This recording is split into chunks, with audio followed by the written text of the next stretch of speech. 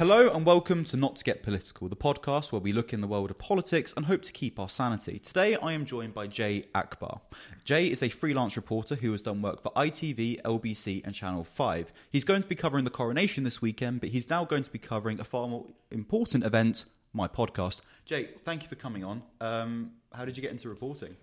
The honest answer is luck, and I suppose the long answer is the fact that I studied chemistry at university, because I was given good advice bad advice by good, well-meaning people. Yeah. And so I did that for 4 years and failed, but without telling anyone. I essentially enrolled on a journalism course. So without my parents knowing, I started studying that. And I think I was at the dinner table one day, and my dad was just like, "Oh, so how's work at the lab going?" I was like, "Lab? What fucking lab?" "Oh, yeah, it's going good." Like a year into it. A year? A year into... How did you keep it that quiet? If my dad is listening to this, he's going to absolutely kill me, because every once in a while he still goes, "When are you going to go back and finish that chemistry degree?" And then it wasn't until I got some work experience at Sky News through my course that I told them, and they were just like, "Wait, what?" Like, they were angry at first, and they were just like, "Oh, really?" And I was just like, "Yeah." They were angry that you'd managed to get into Sky News. I can imagine that's quite difficult. They were angry that I thought I had to lie, which kind of raises another question about why I didn't think that journalism was a reputable enough degree, vocation, career, whatever you want to call it.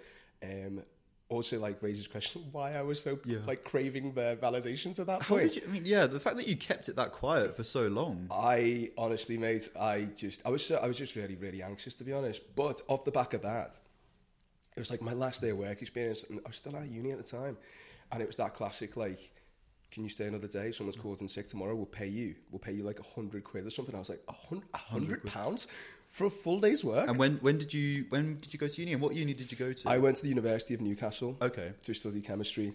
Great city. City. Difficult course.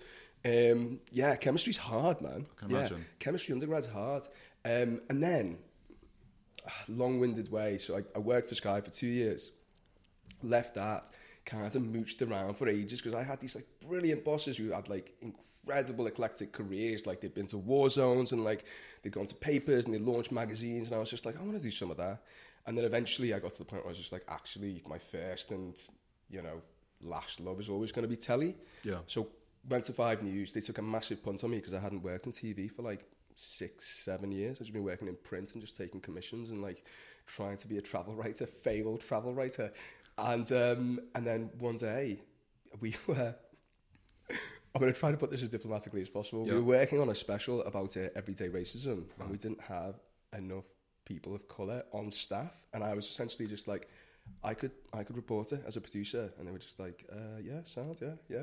I had a choice, and I did. And off the back of that, I just. Yeah. So that was your first sort of big break, if you will. That's what kind of put you on the map. Yeah. And when was this? What year was? Feels like a lifetime ago now. It was before was it before or after the pandemic? When was the pandemic again? 2020. Well, it started in December 2019 in China, but kind of came to the UK. Yeah, details, right? Yeah, in December.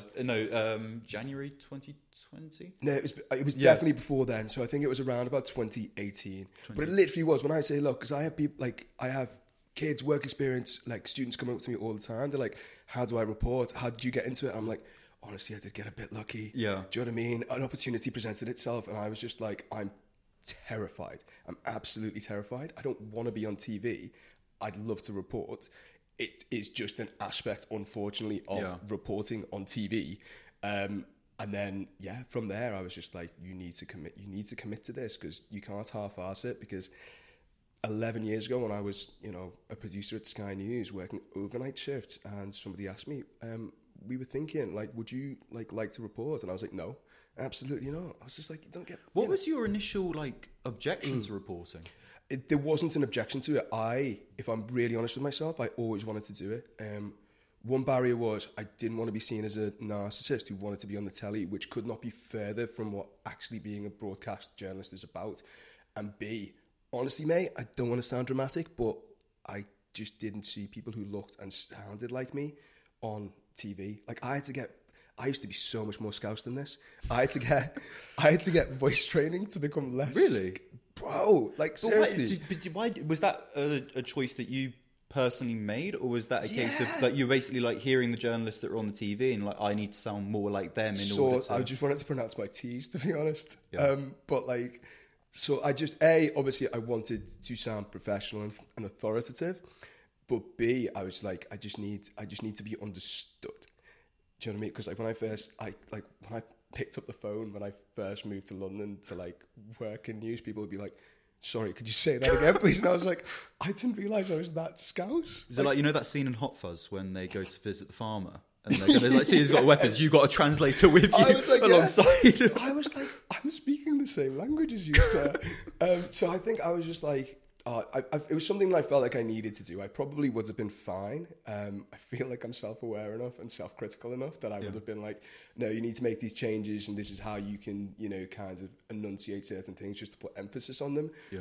But if I'm being deadly honest, I was probably just a little bit insecure about sounding really, really reasonable. If it's any consolation when Southerners go up north, there is like, you do have to bring someone else along to make sure there's the translation. Mate, there are parts of Liverpool where I'm like, I'm sorry, I can't understand what you're saying. Like, Qua? What? I'm sure the guy, and Scouse is almost, it's really cryptic, isn't it? I mean, obviously I'm biased, but I think it's a beautiful dialect. But I remember being on holiday in Bulgaria with my ex-girlfriend, and we were listening to these guys, and I was just like, God, Polish is a really, really interesting language. Turns out they were just Scousers who'd had a couple of pints. So, if there's any consolation, you guys are quite in demand. A few years back, there was Scousers? there was a lot of drug trafficking in Rotterdam because it's a Where are you port going city, with this? and the Dutch police were listening into their conversations, but because it was Scouse criminals that were helping traffic these drugs, they couldn't understand what they were saying, so they had to basically contact Merseyside police to get Scouse police officers to translate what they were saying in order to understand what was going on. Holy shit! So there's always a career. There's always the place there. I want to get more into sort of broadcast journalism. What do you think makes a good broadcast journalist? Oh man, a comfortable pair of shoes, patience. Oh God. Eventually, and you work up to this, a mentality where you don't cope and celebrate with alcohol because it's so easy. It's so easy. So I suppose all of that combined is kind of like a short-term impatience, like because you just need to be so urgent, man. Yeah. The deadlines are unreasonable. Like I have gotten to a location to start filming at 2:30 with like nothing set up. It was Ellesmere Port actually. I'd driven down from Glasgow to Manchester. It was a classic. Like it was a factory that had been saved from shutting down. Like loads of jobs had been saved, and like tiny towns economy had been saved. And they were just like, just go down. We've got nothing set up. Just go to like the factory gates and just hope to get lucky. And we were like, do you know what time like the shift finishes? And they're like, they won't tell us. I was just like, right, okay. So just me and the cameraman just waiting outside the gates at 2:30. We were on air at 5, which means that we really have to like send the report in by 4:30, which is like just good practice. Doesn't always happen. And somehow we did it. Somehow we actually put like a piece together, and it was actually quite decent. And like 5 minutes before the show started, my boss was just like, we're not going to run it. That's the thing when I've noticed like the lives when they like cut to like live on the scene, and there's kind of that moment where you're all sort of standing there. It's because like, of the delay. Do you get like do you get like a count and then it's like go? So that point where you're there, like there's a delay, and you work that out when you do your sound check. But so it happened the other day. I was reporting outside University College Hospital on the nurses' strikes, and the directors and the gallery team honestly are impeccable people. They're so calm, and they keep you calm even when like shit is going down. They're just like, yeah, it's all right, mate. Yeah, it seems like a lot of drunk people there. Just you'll be fine. You look great. Just straighten up your tie a little bit. And he was just like, right, let's just check for the delay. And I said some words, and he went, right, there's a 3-second delay, so I'm just going to say cue. So don't wait for Shihab to stop. He was the presenter at the time. Usually what you do is like they'd stop talking, you'd give it like, a human pause. Yeah. And then just get on with it. But when sometimes they say cue while they're still in the middle of a sentence, which is actually incredibly off-putting. I can imagine. But when you watch it on TV, and there was still a little bit of a delay, but like if I had waited for him to stop speaking in my ear, it will have looked like something went wrong. Like it would have been like, do you know what I mean? And like silence on TV is just immortal. Because there's a clip that's currently doing the rounds of a journalist on BBC. I got so anxious there. I was just like, no, we've got this clip of you that we're going to show you. What have I done? No, there was. How did you find it? It's in the rounds where they had cut to, I think it was live scene, and I think she's got like her arms up or something like that on the thing. She's doing some noise. But I always loved that. Like you just see like the human element of it, where like someone got like the they've got their feet up or something like that, and they're just cutting about. I've said this, like when, and don't get me wrong, nobody should like inject fuck ups into their work just for PR. But I've said often when things have happened innocently and it's just exposed us, because like you try to be really polished, don't you? Yeah. And like for me, I'm just like, I don't want to look like a tit on screen. I don't want to let my colleagues down, obviously, but also like I don't want to give me mates any more material either. And I'd quite like to talk to girls still. So like I don't want to be like a meme. So for all those reasons, you want to look good, but every once in a while, so like I always like, because I get really nervous before I do live, so I dance. You never see this. You never see this. I just have a little boogie because I'm just like, it's fine. You're What good. song's playing in your head when you do that? Honestly, Adele, yeah. Is Adele really like a dance? What no, Adele song are you like, using? Like Fire in the Rain. Fire. Do you know what I mean? Because it's motivating, but also like you can kind of bop to it, or like it could be anything. Sometimes I literally just put my headphones on for a bit. Yeah. If I'm feeling particularly anxious, I'll just put like Dave on. Do you know what I mean? I'm just listening. Yeah. What Dave song though? What are we rocking? What's that one that he did with Stormzy? Is it Clash? You know what, my Dave knowledge is pretty poor. He came out. I was at a Jack Harlow gig, and he came. He bought Dave out, and I can't remember what it was. How many times did you get mistaken for Jack Harlow at the Jack Harlow? The amount of times. There was one guy that looked like he looked like the same as me. Like Jack Harlow. Jack Harlow. It's because he's growing his hair out now, and I was there like, son of a bitch. No, it's when this guy was like, oh look, Jack Harlow's here, and I was like, you want to fucking talk, cheeky sod? No, it was he brought him out, and it was, I can't remember what song it was. But he brought Dave out. He brought Dave out, and he was sick. He was doing a song there, like bopping along. I felt like one of the oldest people there. So I was sort of looking around like, I no feel way. significantly older. Imagine how I feel when I try to go into a nightclub now.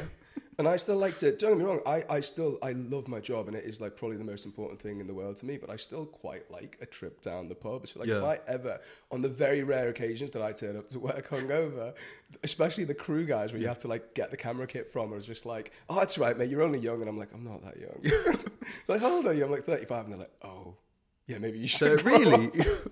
Yeah, thankfully I haven't had that yet. I mean, I'm only 22. So yeah, you got time, man. You got so many mistakes to make. No. It's kind of want to get back to that sort of reporting. Why is there that sort of anxiety there, do you think? And what advice do you give to any sort of aspiring journalist to sort of cope with that anxiety? Oh, that's such a good question. I really wish somebody had this talk with me, because the pretense is that if you prepare and you learn your lines and you leave a little bit of room for improvisation, what does that even mean? What does that even mean? When you're standing in front of a camera, you've been working all day, you're knackered at this point. Like genuinely, a lot of the time you are knackered because if you've been doing your job well, you've been news gathering, right? Or you've just been waiting, or even worse, oh my God, you've just been waiting around. Like you've done all your work, nothing's going to happen. The press conference happened like 4 hours ago, and then you're just sitting there, and it just becomes a countdown. Because like at some point, someone's going to count down from 10 and say go, and you have to talk, and you have to be perfect and articulate and authoritative and charming, I guess, if you want to be, although you can drop that if you're really nervous and just be like, I just need to get words out in the right order. And no one tells you that. No one tells you that it's actually like really, really nerve-wracking. And I guess the way that I've come to accept it, the way that I've come to cope with it is just to accept it and just be like, do you know what, it's fine. And so it's fine. So any journalists that have sort of approached you, do you give them that prep talk? I do. I don't give them that version of it. That's the honest version. I give them the version that's like, I'm trying. I don't want you to shit yourself, right? Because it's gonna be okay. But like, you are gonna get hit with nerves. Mine fluctuate. I was having this conversation with a friend the other day, because she was just like, oh, like, I think she said, oh, I bet you love it. And I was like, honestly, I don't. Yeah. Like, I honestly don't. Like, I love my job. But that anxiety before you go on, I was like, I could do without it. I kind of wish I was just a sociopath. Do you know what I mean? Yeah. Like, just for those, I wish I could go somewhere for those like 30 minutes before I go on air where I'm just like, I'm really enjoying this. the trade-off is, for me at least, when I finish, I like it. There's nothing like it. Like genuinely, like gambling, drinking, like drugs, if that's your thing. Like when I come off air, having done a live, well, then honestly, man, it's like I want to go party. Like I want to go. To any addicts out there, you know what career you need to go down if you're looking to replace that high with something a bit weirdest fix ever. It'll take 12 years and a lot of your own money, but it's worth it. Find you at AA. It's like, what do you do? I'm a journalist. So why are you here? Is it you just like using? No, it's just like the high that I get after I come off air. And the poor heroin addict from like next to you is just like, are you fucking kidding me? Are you serious? So the media landscape in this country has definitely changed over the last 13 years, even going back further. The role that the media plays in politics has developed over time, and that sometimes it's quite symbiotic, if you will. How have you sort of navigated that and worked through it? Oh man, that's a good question. Thing is, like, and I'm not a political journalist as a specialty, and I thought I could get away with that for a very long time, but our political editor at Channel 5 News, Andy Bell, one of the best journalists working today, he was like, at some point, everyone's a political journalist. So, like, basically learn up or you're fucked. Excuse me. And I think I don't have to deal with, and I use those words deliberately, I don't have to deal with it as much as some of my colleagues do, who are literally in Westminster every single day. Because look at the likes of, like, Pippa Crerar, right? Yeah. That the Mirror Politics team are fabulous. Even the stuff that I don't want to equate the Telegraph to the stuff that they've done, because I think the Matt Hancock stuff was quite divisive, wasn't it? Like the WhatsApp. Yeah, groups. that was an interesting one, because I feel like it was good information to have in the public sphere. Yeah. But then at the same time, when you think about the stuff that Telegraph were publishing, particularly about lockdown and a lot of the skepticism, it's like, are you doing this because you're trying to prove yourselves right, or because it's in the national interest to know this sort of information? That's it, national interest. That's what it comes down to, because a mate of mine, Nathan Lee, he won a RTS award, in fact, for his work on the Partygate scandal. Yeah. And that, I thought that was like political journalism at its absolute finest, but also at its most important, because you don't want to go into political interviews. You don't want to go into any interview wanting to make a fool of someone. But in a world where everyone's got an agenda, we've got agendas. Like the agenda might be money, but it's driven by something, and that means that people have something that you want, and it's just it's amplified when it comes to politics, especially right now, because like it could not be more divisive. And for that reason, you do kind of go into political interviews like, you're not my friend. Do you know what I mean? Like I personally, I find it weird when there's small talk with politicians, or like, you know, I suppose like the most diplomatic way, like, you know, back patting and like, hey, how are you? You good? What's the most awkwardest encounter that you've had? You don't have to name the politician. It was kind of my fault, because like I just kept asking questions, and like the team, at one point I was in the middle of a question, and their handler stepped in between the camera and me, and I was just like, oh shit, I did take that too far. But I was really mad. What was it? So I'm interested in that, because I always think, whenever I look at sort of political journalists, it always reminds me of that scene in The Godfather where, you know, it seems, but when Sonny is saying to Michael, like, you're making this personal, like, it is business, you need to, like, separate that. Making this personal, yeah, absolutely, you have to. It's difficult not to. It depends on the context, right? Yeah.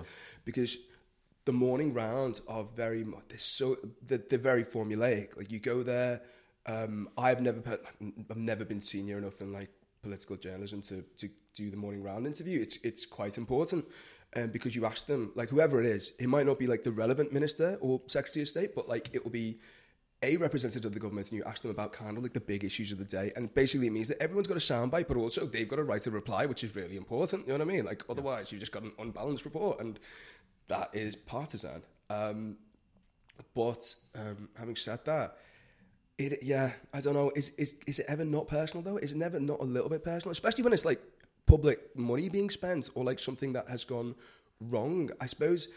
Do you know what changed the game for me? I think it was the COVID briefing interviews.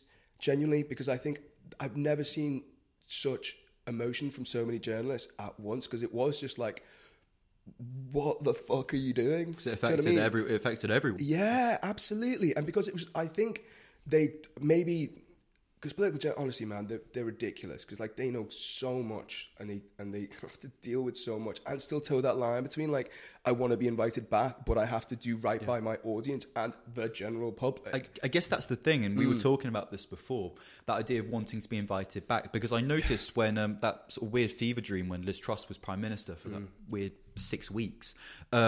She did the rounds on a load of national, sort of like local BBC news stations. It's iconic, man. And they were dragging her over the hot coals. Like there was nothing like, and there was very much this element of, I've got nothing to lose. I can say whatever I want to you. I'm not going to get invited back. I also don't want to be invited back. Yeah. So like, I'm going to hold you to account as best as I can. We don't see that in national media, and particularly in like established media. Why do you think that is? So, when I was like a young work experience kid, I remember being invited to the pub with some very senior, quite famous journalists who still remain unnamed. They were very kind to me. They didn't need to invite me to the pub, for one. They were great, and in fact, I was so poor at the time. I was like, "Mum, famous people have invited me to the pub. Can you buy me some money?" I was like, "I need to get at least one round in." Oh God, that was terrifying. Is it like, that scene in The In-Betweeners when they're leaving? It's like, can I have 10 quid? Yeah, don't spend it all on the fruity. Yeah, exactly. Yeah, I was like, "Mum, can I have a tenner? That'll get me one drink in London." And they were talking about how one of them, the conversation topic was, which politicians would you go to the cricket with? And this journalist was just like basically reeling off names and like why they'd be good to go to the cricket with. And I think at one point they said, well, to be fair, I have actually been to the cricket with a lot of these. And I was just like, I found that weird. Yeah. I found that really weird. And don't get me wrong, like, I think it can be mutually beneficial and still be democratic, but for whatever reason, and to this day, I was just like, maybe you'll grow up. Do you know what I'm saying? Like, maybe you'll contextualize it and you become a bit more mature, like, see a bit more of the world, make some mistakes. Do you know what I mean? Maybe you'll see it for what it is. But to this day, I'm like, no, man, because I think and maybe I'm wrong in this, but I do think that journalists and politicians are kind of diametrically opposed in that they're trying to push an agenda. It's kind of our job to expose it. Like, maybe that's a bit corny, but I do kind of think that's what our job is. So when I see journalists being really, really close friends with, I'm not saying many of them are, it's probably a rarity, but like, being pally, I guess. It's like, I guess, because it kind of goes back to this idea of like, public school boys. And this idea of like, I'll mark your work, you mark mine. And that kind of just progresses throughout public school, into university, and then into your actual jobs, where it's like, I'm going to interview you, but I'm going to like slightly scrutinise you. Absolutely. It's like, I'm going to go 2-0 up against you on FIFA, but we're going to take this game to penalties because I want to. And I guess that's kind of... That's great. I I made that up on the spot. Like, hire me, please. When you throw influence into that, because think about it, like politics, obviously policy making, like enough said. Journalism, like you have a lot of influence. You can do a lot. I mean, look at countries where they don't have like a free and fair press, right? You can do a lot of damage so quickly. Well, that's what I wanted to bring up with you. The RCF recently commissioned a report that has ranked the UK as 26th in the basic number of like the most free press, and they're down 2 spaces from where they were last year. And what they cited was the online safety bill, journalists being arrested at Just Stop Oil protests, and other sort of worrying bits of legislation. Actually, you know what? Fuck it, we're going to read out the quote because I want to get it right. Especially that online safety bill, I wasn't even aware of that. So, a recent study by the RCF found that the UK ranked 26th in a list of countries with the freest press, and it cited worrying legislative proposals, the approval of Julian Assange's extradition to the United States, and the treatment of journalists covering protests, and that basically marred the UK press's freedom record in 2022. Why do you think that is? Oh man, I wish I knew. I mean, I guess because there's been a lot, like, just can't ignore the fact that gender aside, political allegiance aside, how many resignations have we had? How many sackings have we had? How many scandals have we had? How many abuses of power have we had in the last decade or so? And whether it was Lib Dem, Conservative or Labour, whoever was in charge, if you look at it, if you didn't see colour and you just got given a sheet of paper saying like, this is what happened over the last 10 years and you gave it to somebody, they'd be like, what the fuck? Like, are you serious? They can't still be in power, right? And obviously they're not polling great at the moment. No. And I hope it's not the case that the press is being censored to stop exposing further wrongdoing. I'm not saying, but also, I don't want to sound like a conspiracist, but I also don't want to say that is outside the realm of possibility. I think the Just Stop Oil, that was particularly grotesque, because really, whether it's a journalist or a member of the public, if they're in a public place and they're filming, or even just observing, really, what's the difference between observing and filming? Is just, I don't know, like 10 seconds of like a clip on your phone. And the one of the journalists who got arrested, Charlotte Lynch, is a friend of mine, and I didn't know her at the time, and I still remember like watching that video and just feeling quite sickened, to be honest, because I was just like, she's doing a job. I guess the police are under a lot of scrutiny at the moment, given the sort of the Baroness Casey reports, and there's been a lot of stuff with the coronation that the Met Police have come under fire for. But in terms of the worrying legislation that was cited by the RCF, it was the online safety bill, and essentially it's set to effectively end encryption, and it will allow the government to scan messages for illegal content, and this would, in the eyes of many privacy and journalism groups, create loopholes for hackers and malicious governments to compromise and reveal reporters' sources. And what's it like? How is it? Do you have any idea? I don't expect you to answer this question. Do you know how it's being sold, as in like how it will make things better? Well, the online safety bill it essentially came in the wake of the abuse that England footballers received after the Euros, and essentially that was used by Nadine Dorries. People. Yeah, basically like Nadine Dorries at the time as culture secretary, or the government in general. I don't want to like particularly associate her with this, because I don't want to get sued. It was basically like this. It was this idea that we need this legislation to track down these people who are saying all of this vile shit, and rightly so. But then there was also other petitions being circulated, like make everyone, you have to list all your personal details on social media accounts. So if you are found to like make racist comments or something, that the police can track you down. But then the flip side of it is, if you're like a whistleblower, for example, and you want to expose something really bad about a company or a government, and then you then get tracked down because of this, and then you feel that you can't expose it. Right, I see. Yeah, that doesn't seem okay, does it? Yeah, like no. I mean, I'm not going to get technical about it. That's kind of fucked up. Yeah. And I know people who I would consider friends who are in favour of this, but for different reasons. A lot of it is to do with like say like pylons, for example, which a lot of Tory MPs are like, that's why they're trying to push it. But I think that's just they're fed up of getting ratioed on Twitter. Aspects of it, but then there's also like in terms of the like misogynistic stuff that is sent to women and girls, and like kids, of course, So of course there's that element. I was going to say, because when you said online safety bill, I was just like, oh wait, I thought that was a good thing. Yeah. But no, that aspect of it is. I've used this word a lot. It's dangerous, because like and I use dangerous in a sense that like, all right, we're not there yet, but like we are headed in that direction. Do you know what I mean? And we could stop now, or we could deal with it after after the horse has bolted. Yeah, I'm sure. Do you fear for journalism and the direction that this country is going in, and what the implications that it will have? No, I don't. I think. Do you know why? Because of the people I've worked with, I'm not worried about it, because they're not people who have it in their nature to take that shit. Like, genuinely, there would be such a backlash. And I think, look at the Partygate stuff, right? I don't know what Nathan and Paul Brand and the team had to go through after they've finished the report. Like, they've got the information from their sources, who they will never give up. Like, they will take that to their grave. And then between that and publication, because that will have been, hi, Nathan calling from ITV News. Yeah, we've got these pictures of the Prime Minister partying during lockdown. I can't imagine the onslaught they would have had to deal with before they published that. And then there's the conversations with lawyers and stuff. And to be fair, we've never really got in the weeds about it. Every time I see him, I'm just like, lad, you are just the fucking man. Honestly, you are. Because of people like Nathan and Paul and Charlotte and everyone else, I'm not worried, man. They're fucking tough. But in terms of, there's like the concept of it, they can try. I guess people feel that there's a lack of accountability. Sort of Laura Kunzberg has faced a lot of those sort of allegations that.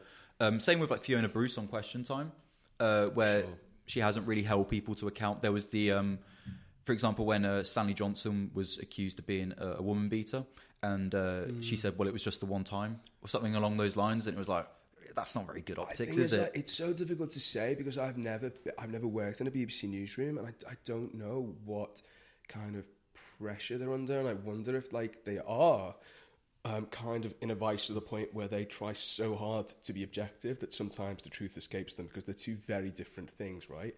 And then obviously with Fiona, and I'm not apologising for what she said. I mean, like, it was very tone deaf, but like, I guess you're on the spot as well a lot of the time on live TV. So I wonder if some of that is conflated with it. But yeah, no, it's a good question, man. But also, like, when you to your point of accountability, fucking absolutely, yeah, we should be under as much, if not more, scrutiny than everyone else because we control the information that the public gets. That must be like a really big pressure on your shoulders. Got to get it right, man. You've got to get it right. You've got to be fair. And you've got to be balanced. Like you said, it's not personal. No. It's really, really not. Do you know what I mean? Like, you've just got to get the other side's view in. What's it like when you end that interview, like, and it's been like maybe a little bit heated, and there's sort of like that awkward look where it's just like you try not to make eye contact, but it's just kind of like shake hands and leave. Yeah. Do you know what I mean? You don't have to be like, oh mate, like, you know, I just have to. You don't have to do any of that. It's just like, and I'm lucky because I don't have to do a lot of political interviews. Yeah. It's not my thing. Like, social affairs, yeah, fine. Like, I prefer to stay out of politics. If I have to, it's usually just very much like this is what's going on, this is why it matters, this is what's happening next, this is what could happen. It's interesting that you mentioned social affairs because my first sort of encounter with your work was the protests in Lewisham over the drag storytime hour. That was mad. I can imagine you were probably, it looked very intense. It looked very one-sided in terms of the amount of protesters that had come to counter this, the original protest by, I think it was Turning Point UK. It was Turning Point UK. You must have met some proper characters there. I can imagine. Yeah, it was. It was. Do you know what's interesting? I got caught. Me and me mates who were down there from ITV London. We got cornered. So like we were just like, I think my boss was just like, you've got to go and you've got to try and speak because we got loads of like, you know, the positive sides of it, and you know, we spoke to that girl George, lovely. But he was like, you need to get like for this to be like because we were like for balance, obviously, even though like their views are quite appalling, but also it was just like just to clarify the people who are Turning Point UK, no. There are a lot of people on, like deleting their comment. No. Let me just say, drag reading time sounds spectacular. Yeah. Misogyny, not so much. Yeah. Homophobia, not so much. But like he was just like, also for it to be like, if I'm being deadly honest, for it to be entertaining, he was like, you've got to go and interview them. And I was just like, all right, fine. So we left the main bit where like everyone was gathered and having a party, which I did not want to leave because I was like, there's definitely a free drink in this for me. And I was just like, I think that might be. I was like, I think that might be them. And mate was like, oh, you fucking really? Why do you think that is? Is it because they look really intimidating? You're wearing all black. And I was like, yeah, all right, let's go speak to them. And we had like a pretty decent chat. It was, you know, it was civil. I hope that I pushed back on a lot of, you know, their concerns and fears. And while we were having that chat, like hundreds, like out of fucking nowhere, like hundreds, if not 1,000 of these counter protesters, obviously more left wing ones, just appeared. And then it got really hairy. And we have to do like public order training, which is basically like riot training, right? And the one thing they tell you is if like there's two groups of people facing each other, don't get caught in the middle. And that's exactly where we were. And like stuff started getting thrown. And then I was just like, right, okay. So we got the interview, we got the shots, got the piece to camera. I was like, I'd quite like to speak to some of the counter protesters, right? Like, why did you turn out again? Because it was Turning Point UK's demonstration. And the counter protesters turn up and vastly outnumbered them, right? So I was just like, I just wanted to be like, oh, like, why did you feel it was? I thought that was going to be the easiest job of the day, right? Like, why did you turn out against fascism? I was being really positive.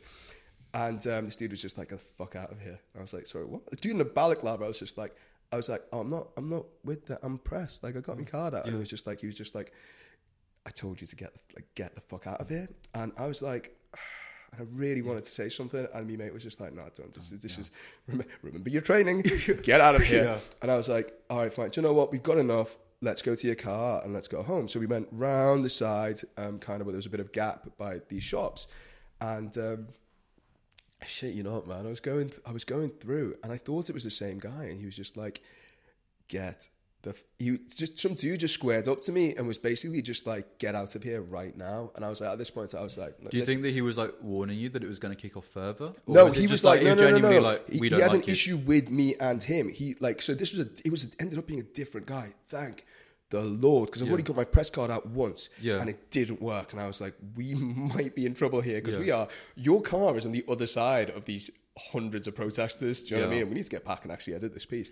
Anyway, I was just like, bro, what is your problem? Like, what have we done to upset you? And he was just like, get the fuck out of here, you fascist scum. And I was like, fascist? I was like, bro, we're press. And he was like, what? And I was just like, we're press. And he was like, show me your press card. And I was like, thank God I brought it today for one. I was like, here. And he was just like, oh, thank God. I'm never going to forget this. He was like, we were going to fuck you up. And I was like, holy shit. I was like, the fascists were really nice to us. Anyway, so we scrambled through and we got back, and it was all right piece. But it was an interesting thing. There was something interesting that you mentioned, sort of like trying to get the balance, and also what your producer said, like trying to make it entertaining. Yeah, you've got I guess on the flip side of that is that if you're like basically being seen to sort of endorse or promote views that aren't not that are where's pretty, the line, pretty deplorable. Right? I guess that's the thing with someone like Nigel Farage, for example. He's featured on Question Time 43 times, and because he draws out, he gets the views. People want to hear what he's got to say, even if they don't like him. Clicks. It's like oh, Nigel Farage has this to say about immigration. I'm going to watch this. I want to hear what he's got to say because I might debunk it. I might disagree with it. Yeah. And I guess that on the flip side of that is, well, you put people on that national platform and they can get torn to shreds like Nick Griffin was on Question Time in 2007. Let them fall on their own sword kind of thing. But then there's the flip side is that you allow someone to promote those views and then other people pick it up, people who are seen as being more sort of like socially acceptable. Sure. You could argue with the government's rhetoric at the moment around immigration and asylum seekers, it's kind of out of the playbook that the BNP had in the early 2000s. Yeah. It's a good question. And is there a link there? I think... Oh God, yeah, you're right. Because the thing is, and look, what's that journalistic trifecta? Entertain, inform, and educate, right? I fear in many spheres of news reporting, it's probably kind of veering more to entertain now than anything else. I mean, look at Mail Online.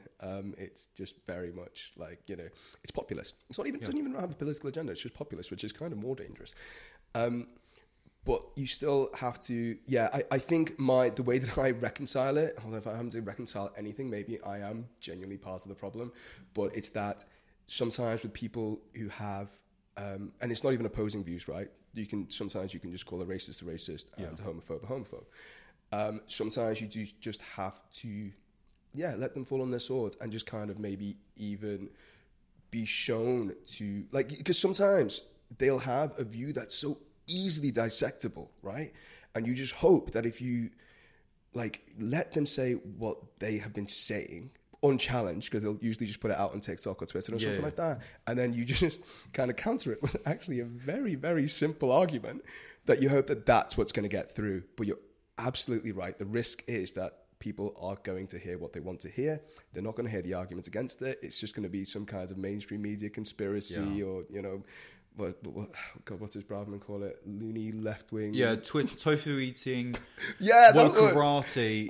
Guardian reading, tofu eating, wokarati, something like that. Yeah. All I'm saying is, if I heard that in the thick of it, I would have laughed. Yeah. Coming from the Home Secretary. That's terrifying. The thing. Tofu doesn't even taste that nice, and I say that as a Guardian reader. People I'm partial to tofu, man. It depends how it's cooked. I guess that is the thing. It is a very sort of. It's trying to find that fine balance. Oh, I thought we were going to talk about tofu for a second. No. We could do a whole section on tofu. Yeah, no. I should get my mother on. Oh, yeah? Yeah, no. You can for your mama. Next episode. Yeah, 7, no, I do actually Harry's want to get her on. Yeah, no. I'm sure she'd be interested. No, that's it. It's you're absolutely right. And I guess that's where the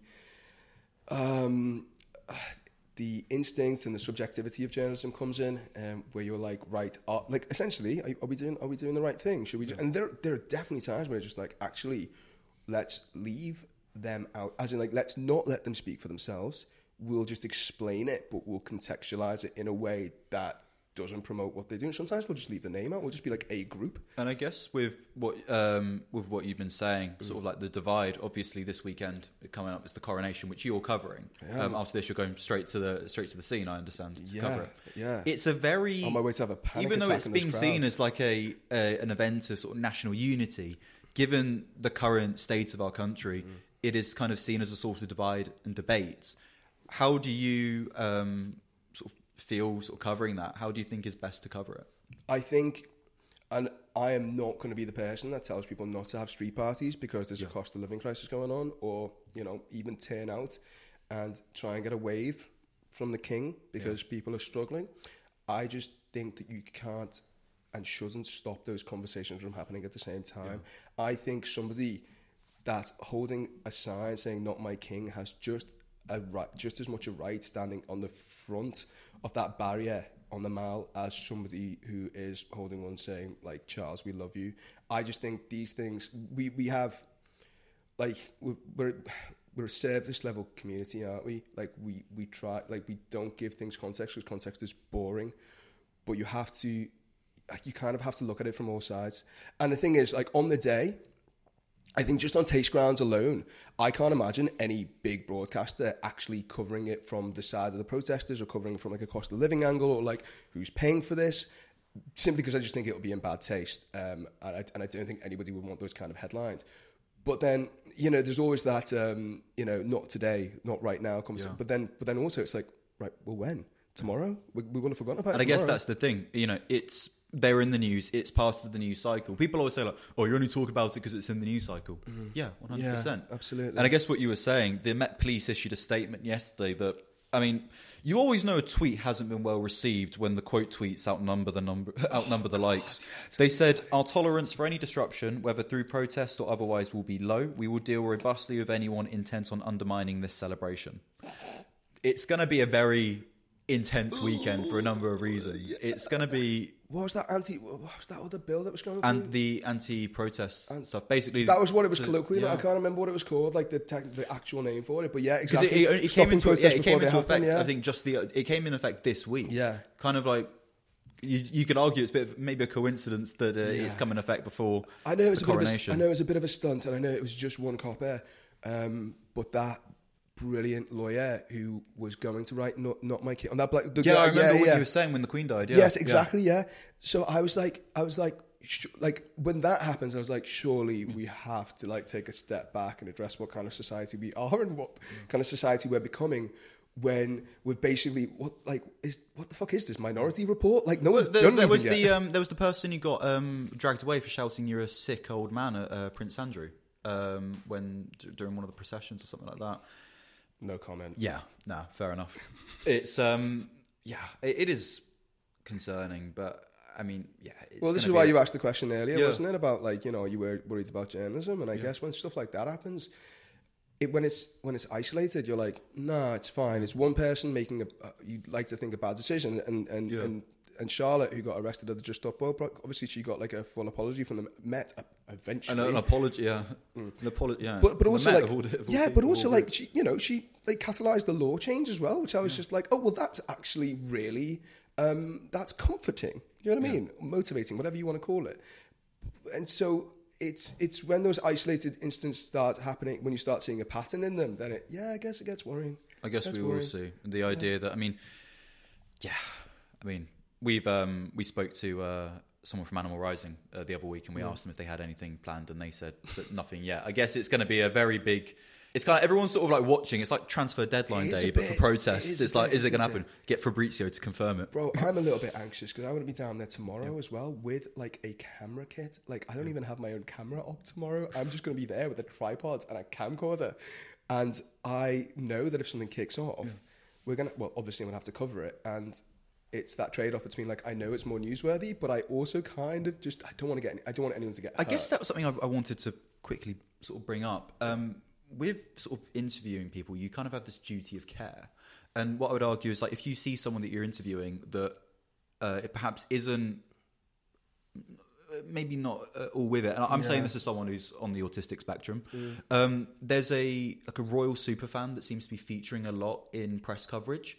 And, the dude in the suit, right? Yeah, no, not right? that guy. There's Different another guy. I can't remember his name. We'll clip it in. Mm.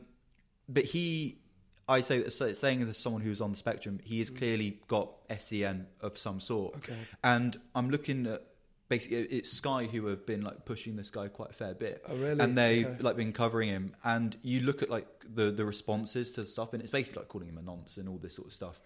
And it's like there's got to be that sort of duty of care that you're putting someone like that in the public eye, basically, and for clicks, to be ridiculed. Basically, it feels like to get clicks and engagement, because you put someone like that out who's clearly got a special interest. Their special interest is the monarchy. Yeah. Now, regardless of what you think about the monarchy, to mock someone who has clearly got some sort of learning difficulty like that, it's like what happened to shame. Yeah. And it's like there's that duty of care in the media's eye as well. Yeah, or like and yeah, I mean, don't get me wrong, that's fucked up. But like also, whether he had a learning difficulty or not, that's just someone expressing joy, and that's a horrible thing to mock someone for.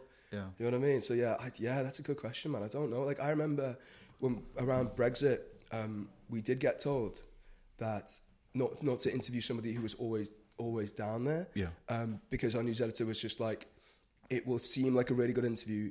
Don't do it, because you know it's not fair. Really, just let them have a good time. Yeah. So I guess, absolutely, we do. I didn't even know that was happening. It's just something I noticed, because I remember like when the Queen passed and this guy featured as well, he became a viral sound on TikTok, which I was guilty of using, but it's only really been the last few days that I actually sort of like. So I think someone like tweeted it, and I sort of thought, shit, I've never thought about it that way. And I guess that's the thing, like someone like brings up a counterpoint and you go, oh, I haven't really seen it from that sort of angle. Yeah. And I guess this stuff can snowball, man, because now it'll just be all over TikTok, and I despair the comment section, man, honestly. Yeah. I sometimes go just hoping to be proved wrong, but like, people can be mean. There is that weird, like whenever I've posted a video and I thought this is going to be controversial, and it's like I don't check my phone about an hour and 37 minutes after I posted. It's a very specific amount. Yeah, no, it's a really weird thing. Like that's just what I've got. Good on you, and like I go on it and I'm there like it's that moment of truth. Like you see how people react and look at the comments and go, "This is getting deleted in the morning." Like, there's times where I've done it and I'm like. You know what? Like, I've got like Many Men by 50 Cent playing in my ear when I'm like posting like something controversial. Do you know what I get? I get people in the comment section just like being really annoyed at the way I pronounce certain words. I've just got like such a complex about the way. I can't help it. Yeah, honestly, I've got such a complex about the way I say urinal now. Urinal. Oh, fuck's sake. Harry, you're one of them. No, don't worry. No, look, I grew up in a bilingual household, so I'm used to like certain things being pronounced in different ways. It's like, I know, but like, it was a thing. It was a thing. I was really proud of this report, and everyone was just like, I hate the way he says words. And I'm like, that's my job. So, Jay, first of all, thank you for coming on. It's been a really good chat. It's been fun. Before you go, is there anything that you would like to promote? Sounds like a really weird question to ask a broadcast journalist. Just be nice to people in the comment section. Yeah. Just leave nice comments, and people can pronounce words however the fuck they want. Leave me alone. That's what I'm trying to promote. Leave me alone. I'm just doing my job. Jay, thank you for coming on. No, my pleasure. And thank you to all of you who are listening. Please remember, stay safe, stay informed, and have a good day. Thank you.